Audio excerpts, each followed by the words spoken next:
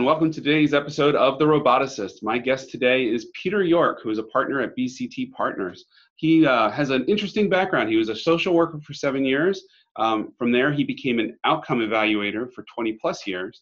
And now he's applying the tools of machine learning to try to understand what works, what creates the best outcome, and the greatest social change in the work that he does. Welcome, Peter. Thank you very much. It's a pleasure being here and joining you all.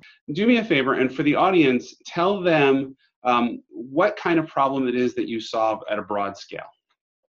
Sure. One of the biggest challenges when it comes to government funding, philanthropic funding of social efforts to try to create positive impact, social impact, is how do we know that we're making a difference? And so the data are growing in the field, as with every field. Can we leverage that data to do a better job? Because it's been very difficult to date to be able to tell donors, funders, and the public, your dollars made a difference. Mm-hmm. And so the problem we're solving is that. And the problem we've had, and it persists, is that a lot of the ways we've been evaluating social outcomes has really focused on sort of traditional studies, research studies. Give people a program, don't give them a program, see if there's a significant difference. But with bigger data and administrative data and machine learning, there's now a way to finally figure out what works and actually do what precision medicine is doing, in addition to evaluating better, actually being able to figure out what works for whom precisely on a case-by-case basis. So we're giving a double benefit here from a lot of the work that we haven't been able to do yet, which is figuring out what works and evaluating it well.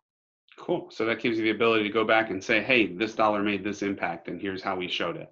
Yeah, with much more precision and in a way that also makes better sense to people, because it's not one size fits all. The truth is, in social change, no one program is a silver bullet. Awesome. So then who's your ideal customer? Who's the person that you would work with to demonstrate all this? We work with philanthropic leaders, so private foundations, corporate foundations. We work a lot with government, federal government, state and local government, that are putting a lot of dollars, taxpayer dollars, towards making positive change, as well as we do a lot of work with nonprofit organizations directly. So for one of your potential customers, one of the people that you would work with or organizations you'd work with, what are some of the symptoms that they would have where they go, oh, I need better understanding of what's going on. How can I do this? Sure. In philanthropy and in government, they want to know that they are certain with attribution that their dollars have actually created a change. They're not just throwing dollars down the tube, so to speak. Are we really getting outcomes? Mm-hmm. Right now, one of the other problems is they're getting a lot of what we call output data, which is how many people we served. But it's very costly and difficult to get that. The problem from the nonprofit and actually the practitioner side is actually much more about, we want to evaluate for the philanthropy and let them know that their dollars broadly are achieving outcomes. But what we care about most is, on a case-by-case basis, are we making the right decisions as to how we help this individual, this family, this kid, this group get the most benefit? And they're all living in the world of, it's not one size fits all, so we need better decision-making tools. This is also where machine learning and a lot of the data science is really opening up our answer to that challenge, which is help us use data to make better decisions. Because right now, all we're doing is gathering and reporting. We're not using for insights and decision making. So if I'm a private philanthropist, I just won the lottery and I want to go out and fix the world right now. Or if I'm an officer who's making decisions for a substantial nonprofit, what advice would you give me about how to approach this? First piece of advice is that we need to understand that we're all starting to gather a whole lot more data. We are putting in place data systems, tools like Salesforce and other tools for tracking and monitoring and case management tools. That traditionally has been thought of as a monitoring tool to then report to others. We need to start to see that as a goldmine of information about those we serve that can inform much better about what works for whom and really start to make a difference on a case-by-case basis. It's really if you have a lot of dollars, it's time to start thinking about identifying and finding and creating more data if you're not doing it already. Secondly, there's a part of me that feels like there's some education needed. Machine learning opens up the types of data we can analyze. In a lot of ways, we analyze data in our field is very kind of means and statistically based, which means it requires very rigid rules as to how those variables in that data look. Mm-hmm. I'd like to educate all of our market to understand that machine learning opens up all kinds of data, from narratives to different coded, structured and unstructured data. It opens up the insights we gather. So there's some real ignorance in our sector around what machine learning avails us to of this goldmine of data that right now doesn't look good statistically, but when you put it through a machine learning lens, really is advantageous. Thirdly, I would say it's time to fund and invest in this type of work and applying machine learning and doing the algorithmic work of the data you currently have for those that do have enough of it and good enough of it, if we're ever going to start to really make a difference. Because the action of change happens on the front lines. And this is the tool we have to bring to the front lines. Outcome evaluation of averages and means doesn't help individual decision making, but machine learning and data science tools can really do so. Fantastic. Now, one of the great things about machine learning is that it's based on top of a statistical model, which handles uncertainty gracefully, much better than most traditional software. Yeah, I completely agree. I think the problem we have is almost a philosophical problem too in our sector, which is, when we do research studies, we want to be 95 to 99% certain that if we repeat the experiment or repeat the program, we'll get the same movement of the mean. Mm-hmm. Right? And we have a really big challenge there because that isn't necessarily the right metric, and it doesn't help us.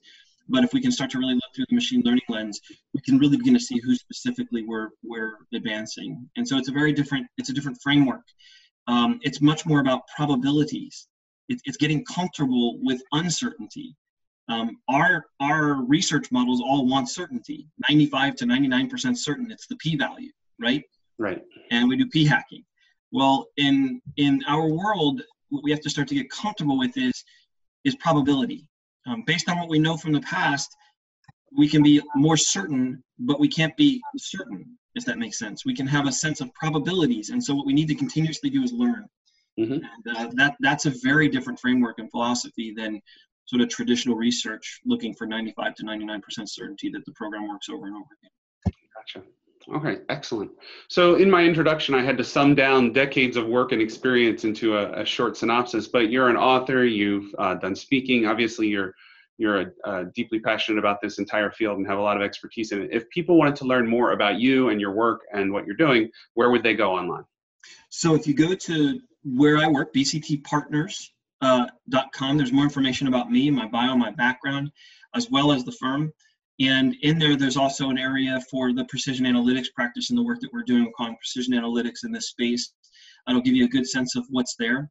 There's also a good explainer video on actually kind of how this is practically being applied and help people understand what it is we're doing. Because we are doing causal modeling using machine learning. So it's a different field of machine learning. And I know there's some debates in the field around this, but so we kind of do theory building in using machine learning, but it's explained in a very easy video there. And of course, my LinkedIn page also has a lot more information and resources about my whole pathway with what I think are a lot of posts, the citations of the books and other types of things that could serve folks who want to learn a little bit more about the content of what I have learned through all of this work that we've been doing. Usually I ask at the end, what's your big tip? But I think you hit your big tip already when you said you're going to need to rethink about how we approach this. I would say my big tip is to start to pay attention to some of the things. I really didn't say it, but one of the things I think is important is I do think that there's a little bit of a revolution going on in the data science space, and it's and statisticals and sort of the I hope so. Yeah, I think so. But I think there's it's an interesting area. So we have a really serious problem in the sense of we do have this kind of correlation causation problem. Mm-hmm. I didn't talk about it on this, but I'm doing a lot of work on issues of bias in machine learnings. Sure. So one of the reasons I'm at BCT is because we're focused a lot on equity. And machine learning and AI can be very biased, because when you mirror the human brain, you're mirroring our own kind of proclivities to have a lot of biases in terms of our preferences, our choices, what we capture, what we do. Decisions we make is really all the data represent. They represent our decisions.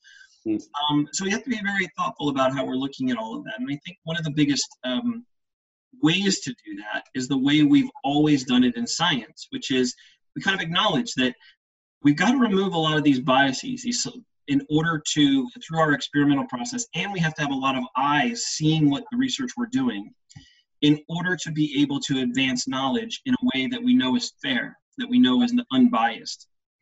Right. If we keep using sort of the neural net AI kind of approach to things, which is very powerful for doing what I call making immediate decisions, driving a car, whatever, which our brains are great at, but we then say we're going to actually put, and I've seen this, where we're going to put, IBM's Watson onto social problems. I actually think it's dangerous, because the complexities of that mean if you're mirroring the human brain and how it works, then look at what humans have done in terms of the biases we introduce. Sure. And all the social problems are basically data being captured by people's choice as to what they put down in the system. Mm-hmm.